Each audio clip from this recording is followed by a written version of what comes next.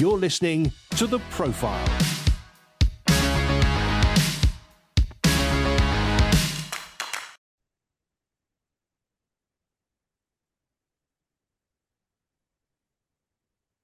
Hi, welcome to the Profile Podcast. I'm Andy Peck. For the past 17 years, I've been interviewing Christian leaders in the church and charity worlds and in the wider culture. It was John Maxwell who famously said, "Leadership is influence." It's our prayer that these conversations will help you in whatever spheres you have influence for God, whether in the home, at church, in your workplace, or elsewhere. The show is brought to you by Premier Christianity magazine, the UK's leading Christian magazine. Get full online access and the print magazine every month by becoming a subscriber. See special offers available now at premierchristianity.com. If you want to be an effective leader, and if you want your effectiveness to improve, analysing the quality of your conversations will be key. There may be settings where you can get by with being poor at conversations, but as Christians in leadership, we will want to be exhibiting the love and grace of God as we speak with others. So how do we communicate better? And what if we're actually tripping ourselves up by making constant mistakes that we're not aware of when we speak with people? Well, I'm joined this week on the Leadership Show by Steve Cochram, the co-founder of Giant Worldwide and a director of Giant London, co-authored a number of books with his business partner, Jeremy Kubicek. And today we're going to be chatting about their new book, Cracking the Communication Code. Unlock every relationship, one conversation at a time.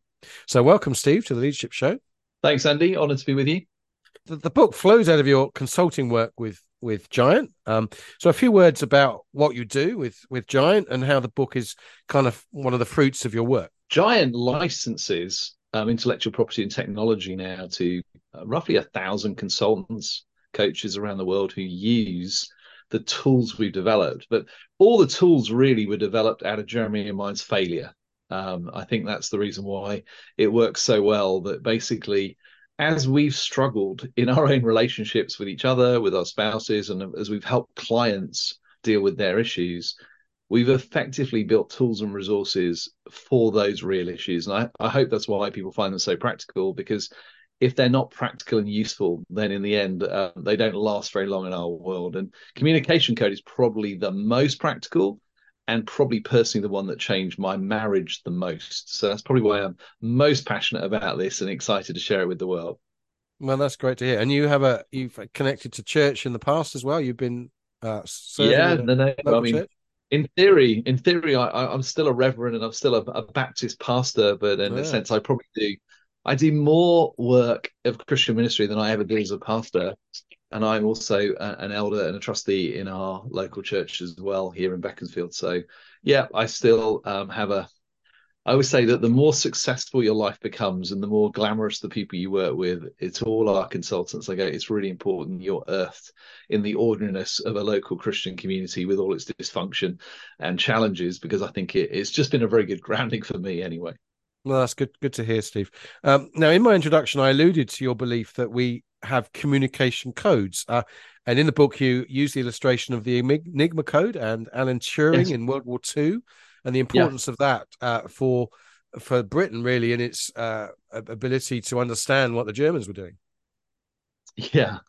I mean, I think not everyone's as much of a Second World War history buff as I am, but I think the principle is that if someone has encoded a message, if you don't have a way of accessing what they're really trying to say, you usually end up with frustration. And so we have this analogy, which is transmission of information is not the same as communication. So I can transmit information to you, but unless you actually hear it, are able to interpret it and respond in a way that shows me you've understood it, transmission has not completed the communication process. And so that analogy, I think, for us was helpful, because once you have the code, you actually have a way of interpreting and understanding not just the transmission of the words that someone's sending to you, but also how they would like you to respond to that transmission, and therefore to give communication a much better chance of working. Well, obviously, you're going to be wanting people to buy the book, so we can't give up all the secrets in this conversation. Oh, well, obviously, no. But I mean, understanding your own stars forged from the past, I understand, is yeah, part of you understanding who absolutely. you are. Are you able to speak a little bit about that? Yeah, I mean, I think that I was probably one of the least emotionally intelligent 30-year-olds.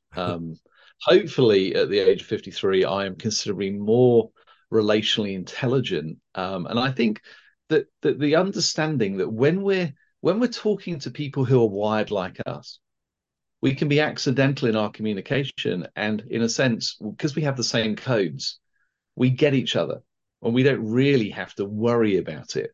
Now, a lot of us, if we marry young, marry opposites in personality and wiring. And Helen and I are complete opposites in every dimension of any form of life we've come across. So here's the thing: is what that means is when either of us are accidental and we just respond with our default way of communication, we often end up missing each other and we often end up miscommunicating in that process. So, there are 5 communication codes. I honestly don't mind whether people buy the book or not. A lot of people will use the resources. That's more important than anything else. But if you think of, basically, we all have what we call a default communication code. So when somebody transmits information for me, if I don't think about it and just reply the way I would normally reply, I'm always looking to collaborate to make what you've shared better. I love problem solving. I inherently believe anything can be better. And I also, usually, whether I mean to or not, are offering a degree of critique of where you currently are. So my intent is usually collaboration, but in the past, sometimes people experience it as critique. Helen, my wife, actually her default communication codes are care and clarify. So in a sense, you can see without any form of resource to help us understand what was going on, Helen and I would often be trying to communicate with each other. And particularly, Helen would feel that I was often being critical, where actually all I was trying to do was be helpful. I tell one story in the book, which is the worst date night ever, which probably is the best story of it, where this is Helen and I with no tools, no nothing of communication. Helen says, it's date night tonight, but I'm really struggling, Steve. I'm not sure whether we're going to be able to go out. And I'm like, well, okay, what's the matter? And Helen shares 2 or 3 things that are really bothering her. And I'm thinking, well, this is going to be a great date night because I can already think of ways that we can solve those particular issues. So I went to the office, wheeled in the whiteboard into the drawing room, started writing with my pens the 3 issues and started processing them with some suggestions of how things could be different, because that's what I thought Helen had asked for. Turns out that wasn't true. She's now in tears. You don't get me at all. And I go, you're right. I don't get you at all. You just told me what your challenges are. I've just tried to help solve and put some solutions together. And now you're in tears. And by the way, people pay me a fortune for doing this for a living. This is what I do for a living. Do you see what had happened? That actually Helen wasn't asking for collaboration or critique. All she wanted to know was to care, which by our definition is, Steve, I just want you to be present. Don't judge me on what I say. What I say out loud is probably nothing to do with what I'm really feeling. I just want you to be present emotionally with me, not to try and fix me, not to try and solve me, but to simply know that you're willing to be present with me in my challenge. Well, had Helen told me that at the time, I'd have had a much better chance of responding with a greater degree of relational intelligence. Now, 70% of men are thinkers in Myers-Briggs Jungian type, which means critique, whether they like it or not, will almost certainly be in one of their 2 default communication codes. And for women, 70% of those are feelers, and a lot of those will have care as their primary communication code by default. Have a guess what happens when both are accidental in communication. It feels we don't hear each other, but we also don't really understand why it's not working. And that's the place anywhere most people reach almost limited expectations in what's possible, because it's like, I'm trying everything I know to make a relationship work that I'd love to work well, but I've tried everything and we almost keep missing each other still. That's the heart that lies behind the communication code, as a way simple enough that children can use, but a way in which you can restore communication and particularly for people in the relationships that we love most. I mean, I work with a number of very, very well-known CEOs, and it's interesting how they always hire us initially to work with their team and organization and culture, but actually a lot of the time, a year in, it's helping them work with their marriage and their kids, which is the thing they find the most difficult. So, I'm not the only one who struggles with this stuff. Sure. Well, I was going to say whether there was a male female dimension, and you highlighted that. Yes, it is a male female dimension, but it's also the preference of most men and most women in that communication. Yeah. But to remember that there's 30% of males that are feelers by nature, and vice versa. So it's just a principle, and Sure. that actually, in a sense, it's often where the communication becomes the most difficult. And I don't think everyone knows moments when they're trying really hard with a colleague at work, or a child of theirs, or a spouse, or whatever, a friend, and whatever they try, it doesn't seem to work. And that's usually the reason being is that you're missing each other. It's a bit like Enigma again. You're sending information, but you haven't given them a way of decoding the intent which lies behind how you would wish they would respond. Yeah. And Steve, what we're talking about, of course, is not easy.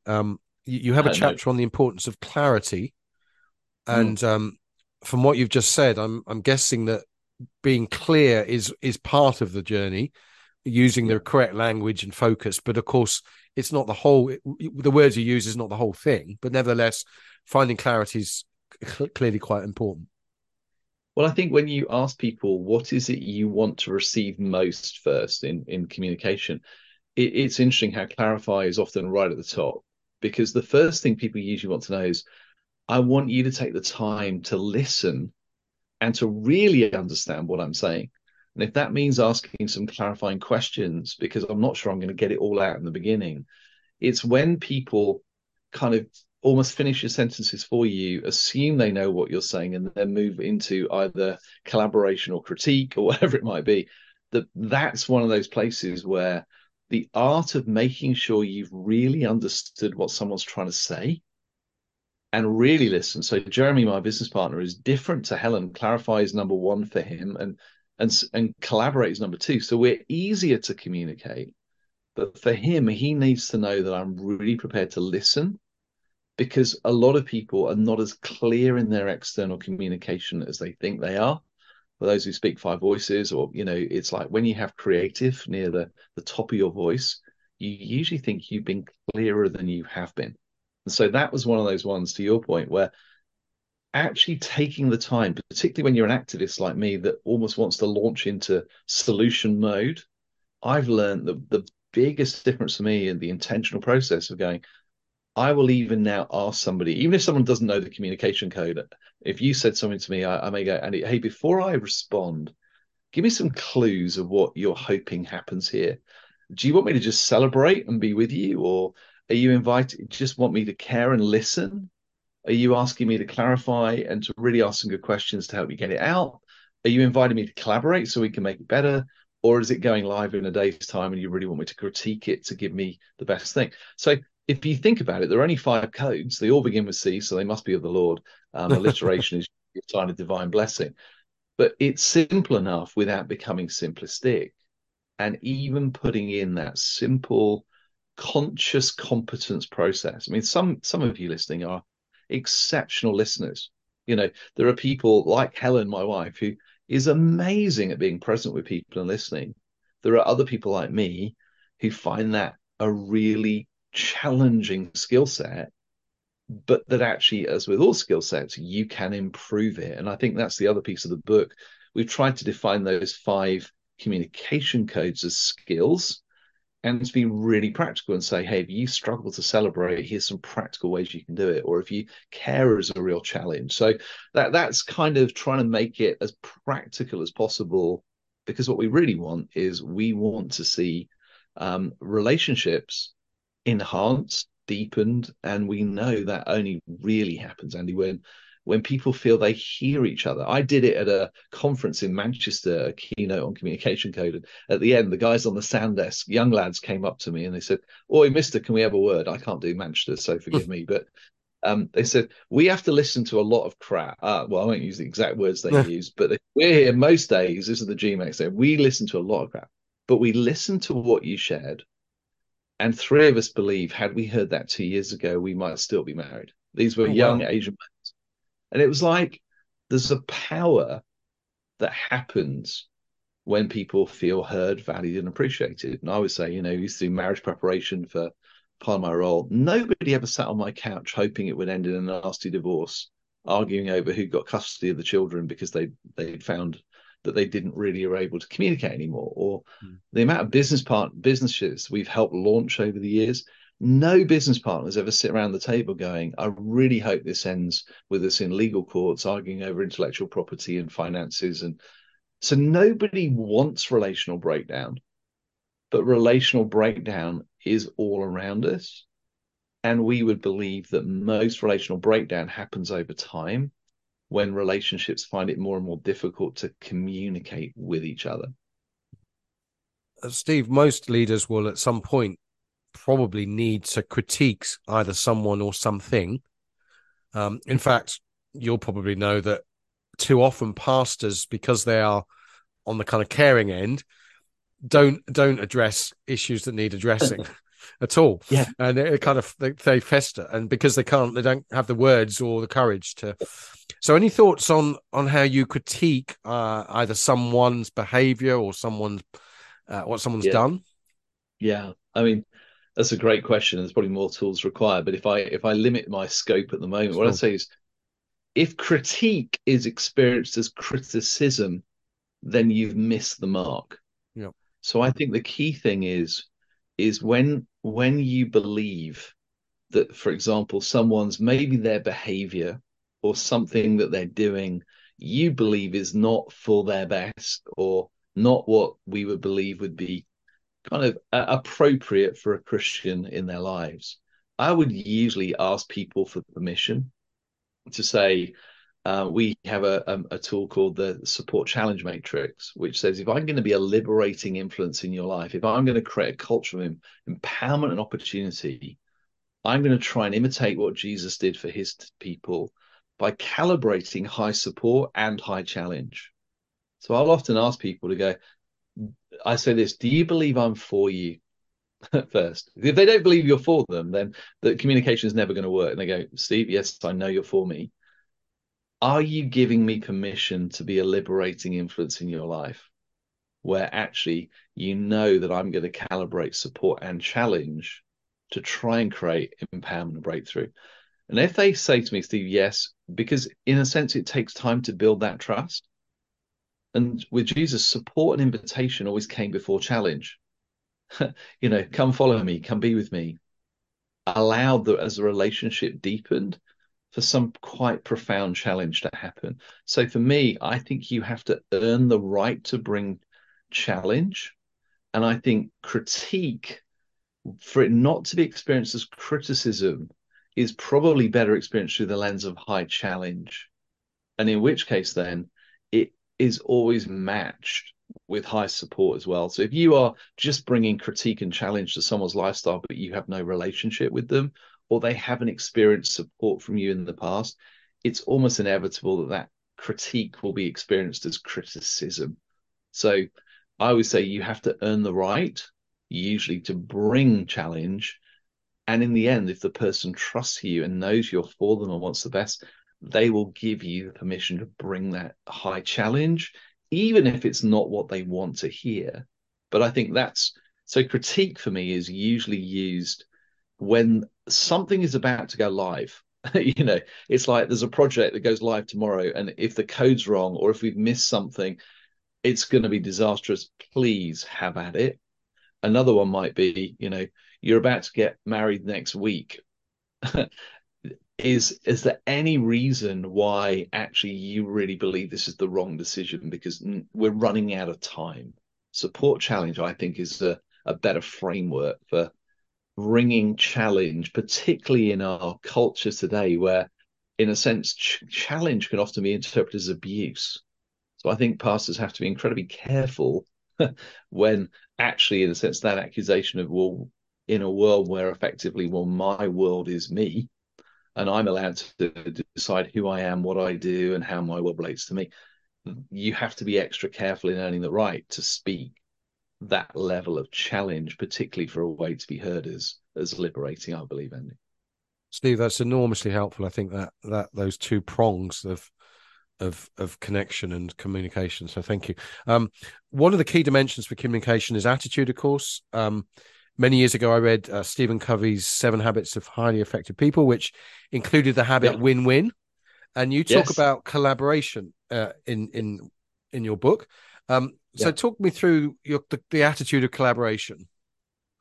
So collaboration, we define each one. So what collaborate is, I help make this better. I'm inviting you to bring your expertise and insights, because I believe together we can make something better than I would have on my own. So collaborate is a communication code which you send when you really want the other person to, in many ways, build and help on improve what you already have. So in a sense, win-win was as much in kind of communication and negotiation. Collaboration is we win together rather than you win, I win. We win, I think, is probably the better way to describe it.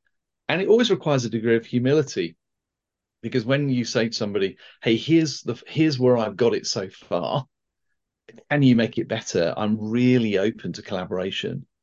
That is because somebody is going to bring, when they bring collaboration, it will feel a little bit like it's not as good as it could have been. So either we get a bit defensive at that point and experience it as critique, or we actually go, no, I did ask for this, and together we can make it better. So one example would be is Helen and I are complete opposites, but our collaboration in parenting actually creates synergy because we have complementary superpowers. And because we both understand those, I'm very good at creating big picture vision and inspiration of how the girls' lives can change the world. Helen is very, very good at making sure that the metronomic day-to-day, I inspired them all to be pianists and musicians and all kinds of things.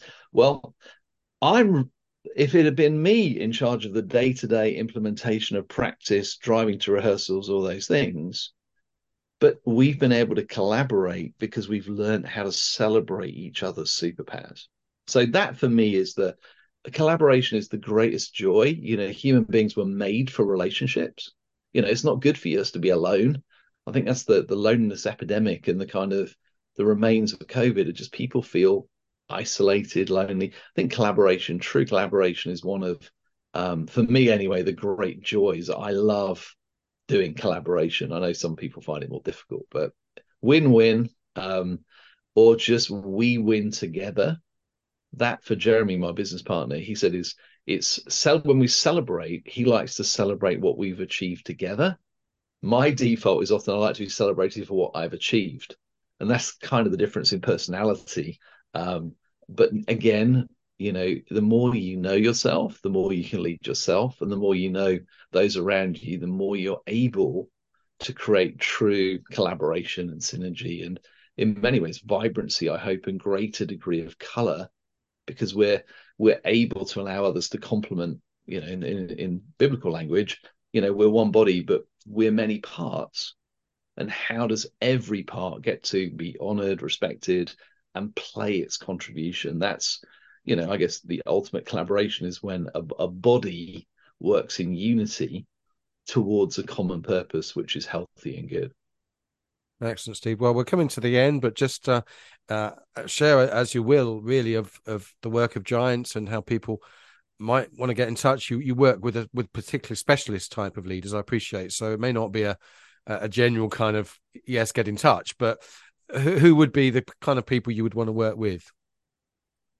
I mean, I think the honest answer is Giant works with companies as big as Google, Microsoft, Apple, some of the ones you've heard of, but all the way down to literally mom and pop shops, schools, churches, wherever you have people trying to work together in teams and organizations, then the toolkit we've created basically will help you do relationships more effectively. And everything shows that basically where teams are able to harness the superpowers of everyone around the table, they outperform the ones that don't.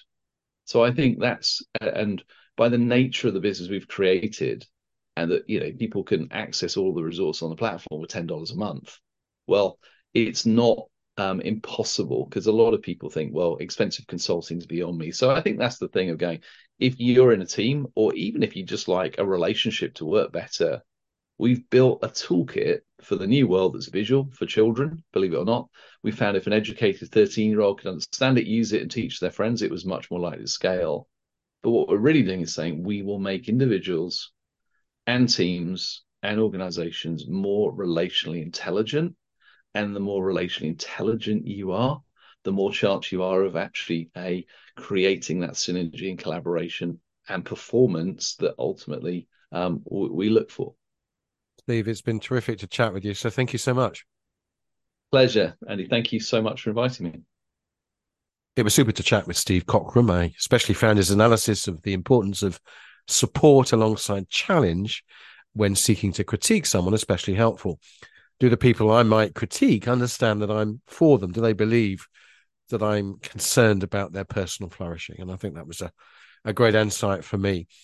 So if you want to know more, do get a copy of the book. It's Cracking the Communication Code, Unlock Every Relationship, One Conversation at a Time.